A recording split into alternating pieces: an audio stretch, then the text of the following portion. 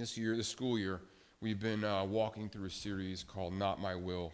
We've been following Jesus on his final journey from Galilee to Jerusalem. And so this has been in Luke's gospel, Luke 9 through 19, more or less. And if you want to follow along with the scripture this morning, it's on page 875 of your pew Bible. It's Luke chapter 16, beginning in verse 1.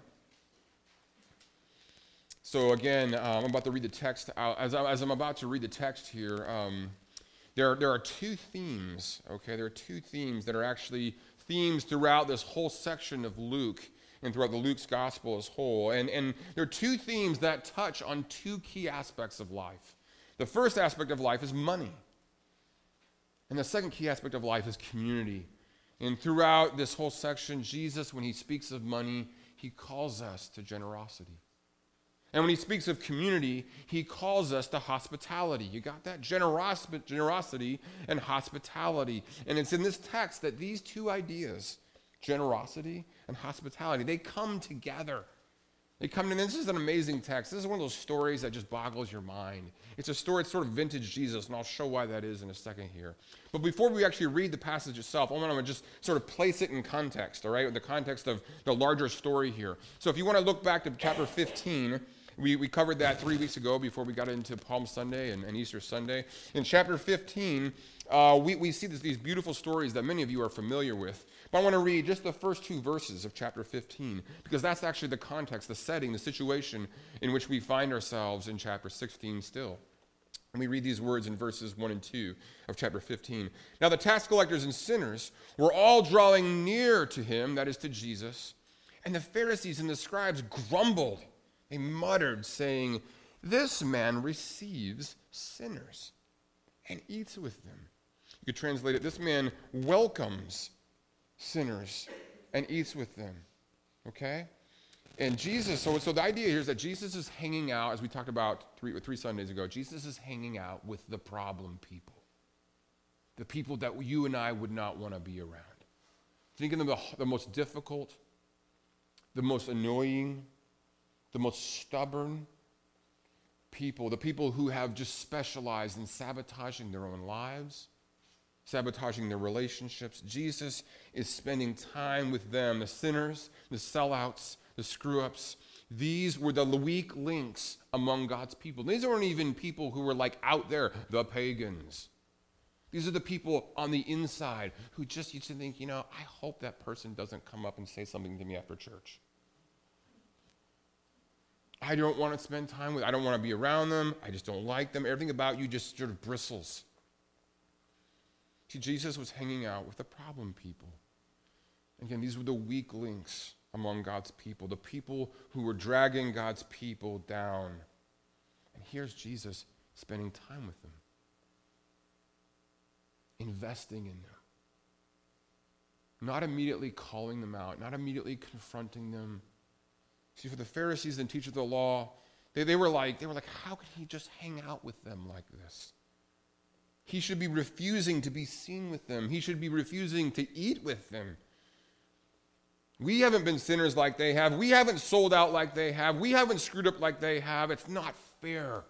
It's infuriatingly unfair. And in response to that, Jesus tells three stories that are actually one story. And in a sense, they're true stories.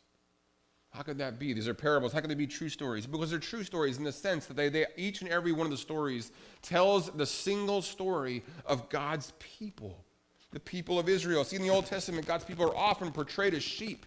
They're often portrayed as a treasured possession or a coin. They're often portrayed as a son. And Jesus is retelling the story of Israel, of God's people.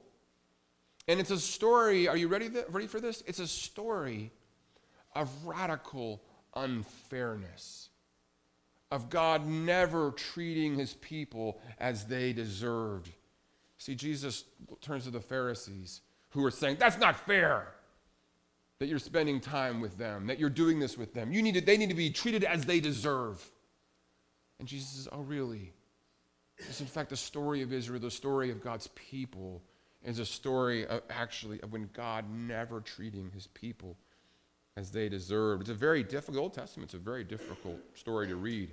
In fact, I think I may have shared this 3 weeks ago. One of my former coworkers, when I was in the Air Force, talked about how as a high schooler, he just grew up Catholic, and he finally got around. He said, they always talk about the Bible at church, Catholic church. I'm actually going to sit down and read it myself. And he started reading through it, and he got through about the first 4 or 5 books, which is pretty impressive, until he got sick of it. You know why he got sick of it? He says, because the protagonists, the good guys, are jerks. And he's right, aren't they? They're jerks. God's people are so often the people that you're thinking, I can't believe God would want to associate with people like this. See, Jesus hung out with tax collectors and sinners, with the problem people, because that's why he came. He came to welcome all the wrong people, to never treat anyone fairly, to never treat anyone as they deserved. So here's the idea as we move into chapter 16. When it came to the problem people, the Pharisees were willing to invest nothing.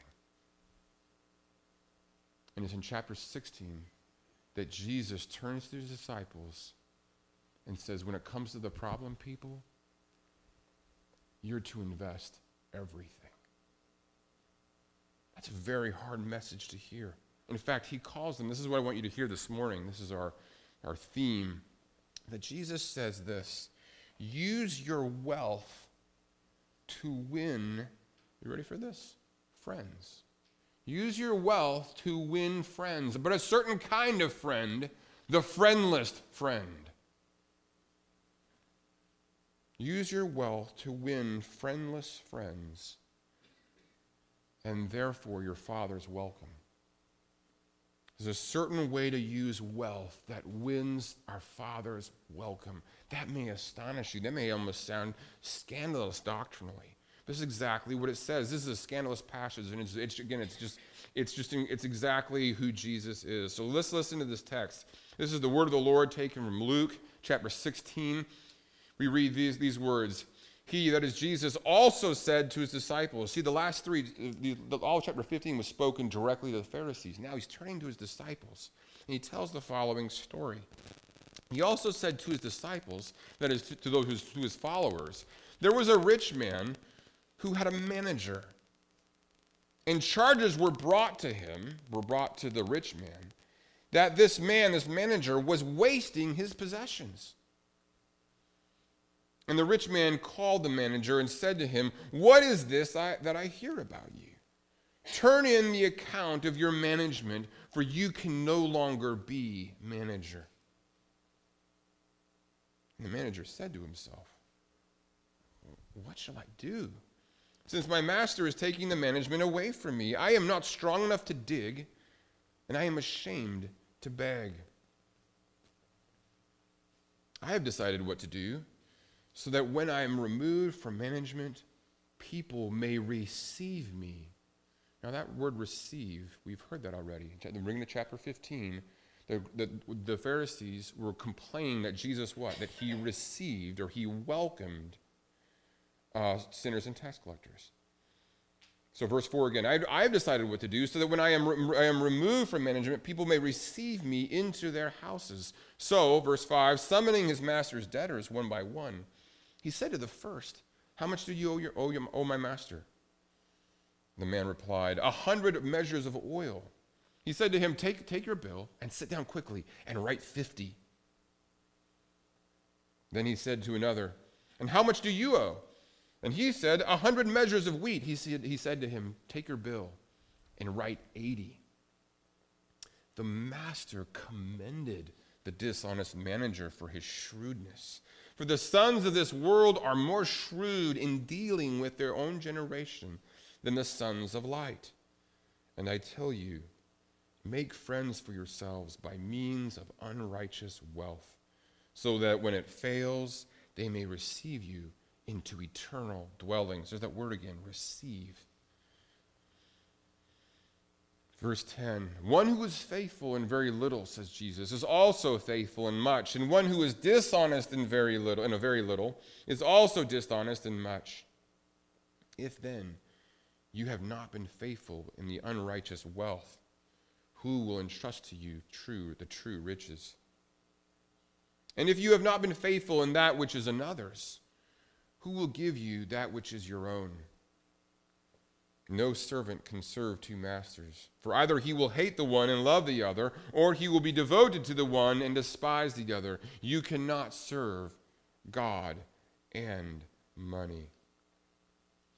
The word of the Lord. Now, this parable, again, it's just in some ways quintessential Jesus. If you think that Jesus is simply a moral teacher, this passage will sort of break the bank on that. Jesus does not fit here, the category of a moral teacher. Okay, Jesus is actually, are you ready for this? Jesus is actually much more like an apocalyptic wise man. Okay, he's a wise man in the sense that he appeals to the real world. Let me tell you how the world really works. Not only does he appeal to the real world, but he appeals to our self-interest. He calls his listeners to do the smart thing, the shrewd thing. See, Jesus' followers are to act not according to ethics, but according to eschatology, to where the world is really going, okay? So listen to this story, okay? Jesus presents us with an altogether confusing and shady business situation. You see that? Those of you in business, is business done in any other way? There's always confusion, there's always chaos, there's always something not quiet, the numbers are always being fudged, there's always some sort of deal going on behind the scenes. Things are always a little bit, not only just corrupt, but confusing. In fact, this business situation is one huge mess. And we really have no idea what's going on. Let's walk through the passage. As we walk through the passage, I want to get a sense of two things. One, the context, but also the confusion. So look at verse 1 here. So Jesus says to his disciples, there was a rich man who had a manager. And by manager, that just means in Jesus' world, again, contextually, in Jesus' world, often persons who were rich, which were very, very, very few. There was no middle class in the ancient world. Those who were wealthy or very rich, and this guy is incredibly rich. He's got a lot of land and a lot of dealings going on here. This rich person would actually hire, or more likely have as a slave, someone who was a manager, someone who actually would oversee all of his resources. Someone that actually, even though they were a slave, had actually significant influence and significant importance. And so it would be a coveted position. And that's one of the things about the ancient world that's very confusing. Unlike that we think of slavery in the American South, slavery in the ancient world was actually very different. Because you could have a person of this kind of influence, this kind of status, even though technically he was a slave. And it would have been a very, very envied position. Because a slave had the status of the one who represented him. Wherever he went, the seal that he had on his finger that he had with him, was the seal of his master. He spoke for his master. He acted on behalf of his master. He could conduct business dealings on behalf of his master. He had the status, the name, the power of his master. And so this idea here is that there's a very simple story. The rich man who had a manager, we got that. But then charges were brought to him that this man was wasting his possessions. Now look in verses 1 and 2 yourself. Is the man guilty of those charges? You see there? As you read those verses, is the man guilty of those charges? We don't know. We don't really know. All we know is that apparently the rich man believes the charges, and he calls him, and he says to him, what is this that I hear about you? Turn in the account of your management. Like, you turn the books over. I need to see the math, what's going on. Turn in the account of your management, for you can no longer be manager. And so whether or not he actually did it or not is still up in the air. We don't really know what's going on. Is this a suspicious? Is this like someone just bad mouthing the manager, and it's not, none of it's true? We're not really sure. Look at verse 3. The manager, but it doesn't matter what's true or what's not true. The manager realizes that he's in a terrible bind, and he needs to take action. He's powerless. He has no sense of. He can't just sit there. Apparently, he has no argument in his defense. And the manager says to himself, "What shall I do, since my master is taking the management away from me?" And he thinks through his options, I'm not strong enough to dig. Apparently he was of small stature. Or digging here probably refers to ditch digging, a very lowly, very lowest of the low sort of vocation, but it's something that's something. He said, I'm not strong enough to dig. And he says, I'm too ashamed to beg. Because to be a beggar was just, in terms of status, even lower than that. Verse 4, I have decided what I will do. So that, listen to this, so that when I am removed from management, people may receive me into their houses. So he realized at the end of the day, it's not this is all of you in business know this, all of you in life know this, right? That at the end of the day, it's not what you know, it's who you know. And so he knows that whatever the situation, he needs the right connections, right? That's what life is so often about. It's about, a person advances in a certain, and they may be good at what they do, but the truth is what? They had the right business connections. They had the right classmates. They went to the right high school. They went to the right college. They hung out in the right bars. They hung in the right situations, and now they have connections. And he's saying here, I've got to do something very quickly so that I can have the right connections, so that I can know the right people. Okay, so verse 5. So summoning his master's debtors one by one, he said to the first, how much do I owe my master? How much do you owe my master? And the man responds, 100 measures of oil, which is a significant amount of oil. That's a lot of money here we're talking. Okay, it's a lot of produce. He said to him, take your bill and sit down quickly and write 50. Now, what we don't know is whether or not actually if the bill was originally too high and he's reducing it, or if it was actually just something that he's doing wrong, where he's taking the 100 that's exactly 100, but actually he's cutting it in half, simply as a sort of unjust way of doing it. We don't quite know what's going on. That's the whole idea. That's the whole idea, is that it's shady here. Now, chances now there are different theories about what's actually going on here, especially in the sense that after we see here, in a way that often confuses commentators or confuses us as readers, in verse 8, what do we see? The master what? Commended the dishonest master or manager for his shrewdness. And now, whoa. Now we're really even more confused. Okay, so here's a manager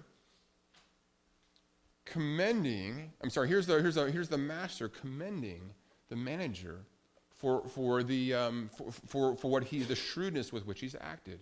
Now I don't know exactly what's going on. My guess, though, is that what he's doing is that the manager in somehow, some way, the manager has done things in a way that make the master look bad. And what he's doing here is actually both saving the master's reputation so that other people are actually ingratiated and are grateful for the master. And he's also, I think, out of his own resources, replacing what's been lacking, what's been missing. I don't know that, but that's my best guess here. So basically what's happened, the master comes to him and says, wow, that was really smart. How you basically took from your own resources, gave it back to me, repaying me back, but then also making me look really good, because now all my debtors, they think I'm amazing because I'm letting them off easy. And so I think there's a lot of status issues going on here and things like that. I think the master, who could care less about right and wrong, the master says, that was a brilliant move. Well done. Okay? So but the takeaway is in verse 8. The master commended the dishonest manager for his shrewdness, and then Jesus takes over. For the sons of this world are more shrewd in dealing with their own kind, their own generation. So the ESV is probably better, their own kind, than are the sons of the light. Okay, is that making sense? In other words, Jesus is looking at the real business world, and he's saying, you know what? In the business world, if you're shrewd, it's about having the right connections. Is that not the case? Who can argue with that? It's all about who you know. So that Jesus stands back and he says that he asks this question. So who do you know? He steps outside of that basic logic that works in our world, in the present day world, in the world of the sons of this age, in the world of this age, the world of our sort of fallen world. And it says in the fallen world, everyone knows that it's about who you know.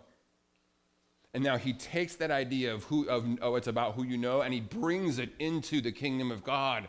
And he says, who's worth knowing? On whose good side do you need to be?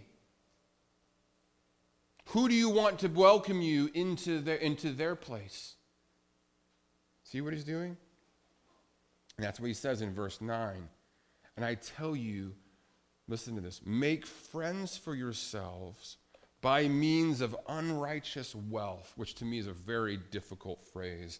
He's speaking, how is he just exactly if he's speaking? Is he speaking of our money? Is he speaking of money just in general as a dirty thing? He's not saying it's objectively dirty, but often wealth is this very sort of deceptive thing. He's saying, take the money you've got and use it to make friends for yourselves, the kinds of friends so that when all the money is gone, you may be welcomed into eternal dwellings. Okay, so Jesus is actually presenting us here with a certain view of wealth that contrasts with how we often think of wealth today. Think of these following three approaches that we have to money today. The first approach to money is that money is everything. And we see this all around us in our culture today. Money is everything. You pursue money because money is liquid control. It's liquid happiness. It's this thing that you pursue. Money is everything. But you can also find an approach within the church, especially that says money is evil. Money is just somehow evil. You don't touch it. You just sort of, it's the less the better. The poorer you are, the better. And if you're wealthy, you're wrong. And it just sees money as evil, and it just becomes something that is worthless. You also see the view that money is irrelevant. In the church today, you often see this idea that somehow money, you never talk about money, it's just kind of this touchy issue, and so we'll leave it alone, and it just really doesn't matter. Money is just a thing that's just sort of not really God doesn't really care about very much. It's just money. So money can be everything. Money can be evil, or money can be irrelevant. But Jesus here, this is what I want you to hear today. Jesus says that money is an instrument. It's an instrument. Okay, it's an instrument that we are to use in a way that makes friends for ourselves, but the right kind of friendships. Already in numerous places in Luke, Jesus has spoken again and again about befriending the friendless, about making friends with the friendless, the poor, the outsider, the nobody, the person who's the problem person, the awkward person. Jesus is all about saying, listen to this, use your wealth, use your resources in a way that you are seeking to reach the people that no one else wants to reach. Jesus is saying, use your wealth. Use your wealth. I love how he wrote this here. Use your wealth to win the friendless friend, and thus your Father's welcome. That's exactly what he's saying in verse 9. Make friends for yourself by means of unrighteous wealth, so that when it fails, they may receive you, or you may be received into eternal dwellings. Okay, so what does this look like? Let me take a few minutes here. This is actually a very simple idea, but what does it actually look like? I've got so many examples here. I'm just going to share a few. Let me share one just from the world. Actually, this is something that even non-Christians understand actually quite readily, because, again, they're shrewd. How many of you know who Greg Popovich is? Name Greg Popovich? Anyone know who that is? He is there you go, Connor does. Excellent, Connor. What is he, Connor?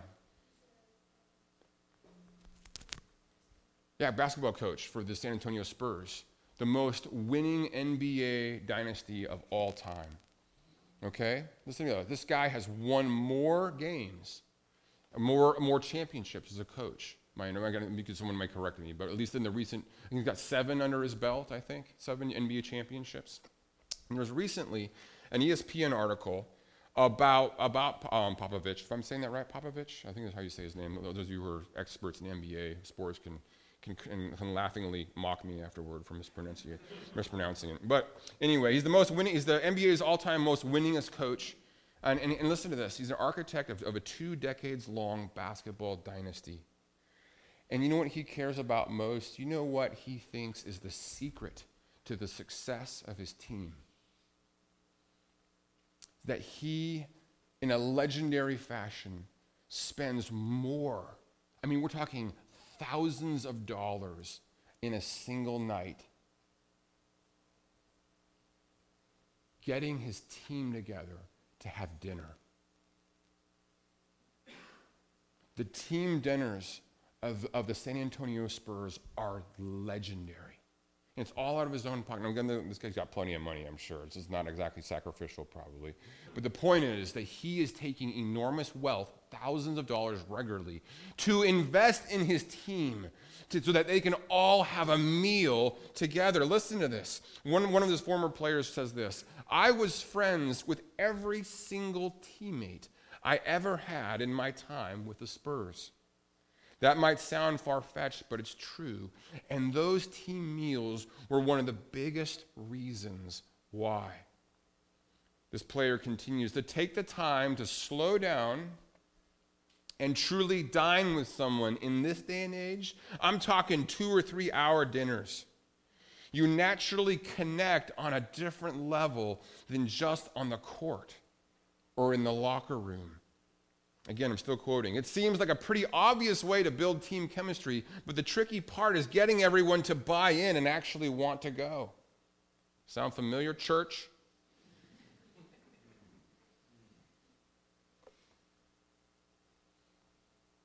You combine amazing restaurants, continues the quote, you combine amazing restaurants with an interesting group of teammates from a bunch of different countries, and the result is some of the best memories I have in my career. What, did you hear that? This is an NBA player saying some of the best memories were where? At a table, not on the court. Because why? Here's a coach. And if you know Popovich, just from this article, it's an ESPN article, I encourage you to check it out. It's amazing because what's so amazing is as much as he's revered on the basketball court, Popovich is a legend among some of the finest restaurants in America. This guy knows more about wine than most sommeliers. I mean, it's incredible how he loves food and loves wine, and he's investing in all of this. Why? Because of the team. Not only because he'll say he does it just for the wine and the food, and I believe him, but he also does it because of the team chemistry. See, gang, what if we used our wealth to invest in one another? To invest, to make friends with the friendless. What if we used our wealth to invest not just in this community right here, but in our communities, in our neighborhoods? That's exactly the kind of thing that Jesus is calling us to do. So there's an example of Greg Popovich, this coach. Another brief example here. I think of one of my best friends. Went to school at Bowdoin College. It's in Brunswick, Maine. And he speaks of his time there in college. We went to a small church there, and in that small church was a man in his 70s. He was a widower. His wife had died, and he was a florist. He did not even have a high school education. And his flower shop was incredibly popular. He knew almost everyone in the town. Everyone knew him. And even after his wife passed away, he became even more hospitable. And when my friend met him, he was already a widower. He had this old but very large house in the town. All 4 of his kids had grown up. And he would have students over after church for lunch, just week in, week out. In fact, my friend says that when his parents would come, this man knew about it and say, well, have your parents stay at my house. In fact, almost everyone in the town knew of his hospitality. His house was sort of this local hub. And when people were out of work, he would say, come and stay at my home, live for free while you get back on, get back on your feet. And so he would just, throughout the years, he would influence student after student and person after person in the city, in the town where they lived, in Brunswick. And what's so amazing is that my friend Jed is now a professor of classics at Duke University. And he regularly travels speaking of his faith to various college students throughout America. And it's amazing how often when he goes places, he will speak.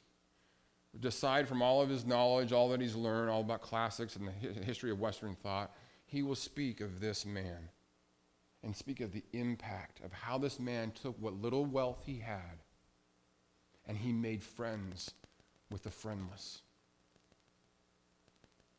And it was just a few years ago that he passed away, and he speaks of how literally everyone in the town showed up. Professors, people from all different backgrounds showed up at his funeral. And one man says, a non-Christian neighbor said, "He's the most Christian man I ever met." So there are just two small examples I give you. And what's so much fun about ministry is you, as a pastor, you often come across people of all different levels of wealth, especially those who are, maybe say they're probably average income to higher, who use their wealth in such shrewd, such selfless, such beautiful ways. And when by wealth here, Jesus isn't just merely referring to how much you have in your bank account. He's saying, what resources do you have at your disposal of time, of energy, of knowledge, and how can you put them to good use? And here at Good Shepherd, we've got a number of things very practically that need to be done on the grounds, facilities, and some of you have real abilities in that area. So let me close just by asking this question. How many of you, I'm speaking now to you, those of you who profess faith in Jesus, how many of you have non-Christian friends in another city somewhere, another town, or maybe another part of St. Louis? I think almost all of you do, right? You think of people that you love dearly and you wish they would come to faith in Jesus Christ. Now imagine that you got an email or a text from them this afternoon. And the email said this: "I finally decided that I needed to think about Christianity. And so this morning, I checked out a church. In fact, it was a church of your denomination. And I showed up 5 minutes early, and almost no one was there. And when I got there, no one really said hi. And as the service started, the people seemed just kind of bored. And after the service was over, people got into their cliques and talked, and I slowly slipped out the door." How would that make you feel? This non-Christian friend that you have wanted to come to faith in Christ for so long. The one time they go, this is what they see. This is what they experience. Who are we, Good Shepherd? Where are we investing with our time, with our wealth? Jesus is summoning us away from the Pharisees, a perspective that says, you know what, those are problem people in whom I will invest nothing. And he's calling us to say, those problem people, those people who are lost, those people who are hurting, those people who are just immense amount of work, the people I don't know how to help, I don't know how to fix, I don't know how to do anything, it's overwhelming to me. Jesus is calling us to invest everything, to use our worldly wealth to make friends with the friendless, that we might ourselves be welcomed and received into eternal dwellings. Isn't that beautiful? Probably one of the climactic scenes in the Gospels may seem so anticlimactic to us. Jesus is there at the temple. He's already arrived in the last week of his life, and it's there that he's looking in the temple courts, and he's there with his disciples, and all these people, all the wealthy, are throwing in all these amazing amounts of these large bags of treasure and money into the treasury. And everyone's watching. Wow, just incredible. Look at that guy, how wealthy he is. Look at that person. He came all this way and he brought all this money. That's so amazing. And of course, to whom does Jesus look? To whom does Jesus point his followers, he points them to a widow who's nothing but 2 copper coins, or however you want to translate it. 2 copper coins, and she goes up and she gives everything. All that she has, she surrenders to the Lord. And Jesus says these marvelous words, I tell you the truth, she has given more than everyone else. That's why I worship Jesus. Because his economy is so different from ours. His way of viewing, he doesn't need our money. He wants our hearts. He doesn't need our affluence. He wants our allegiance. Have you surrendered to him today? Have you said, not my will? Not my will with my money. Not my will with my 401k. Not my will with all my abilities, my time, and my energy.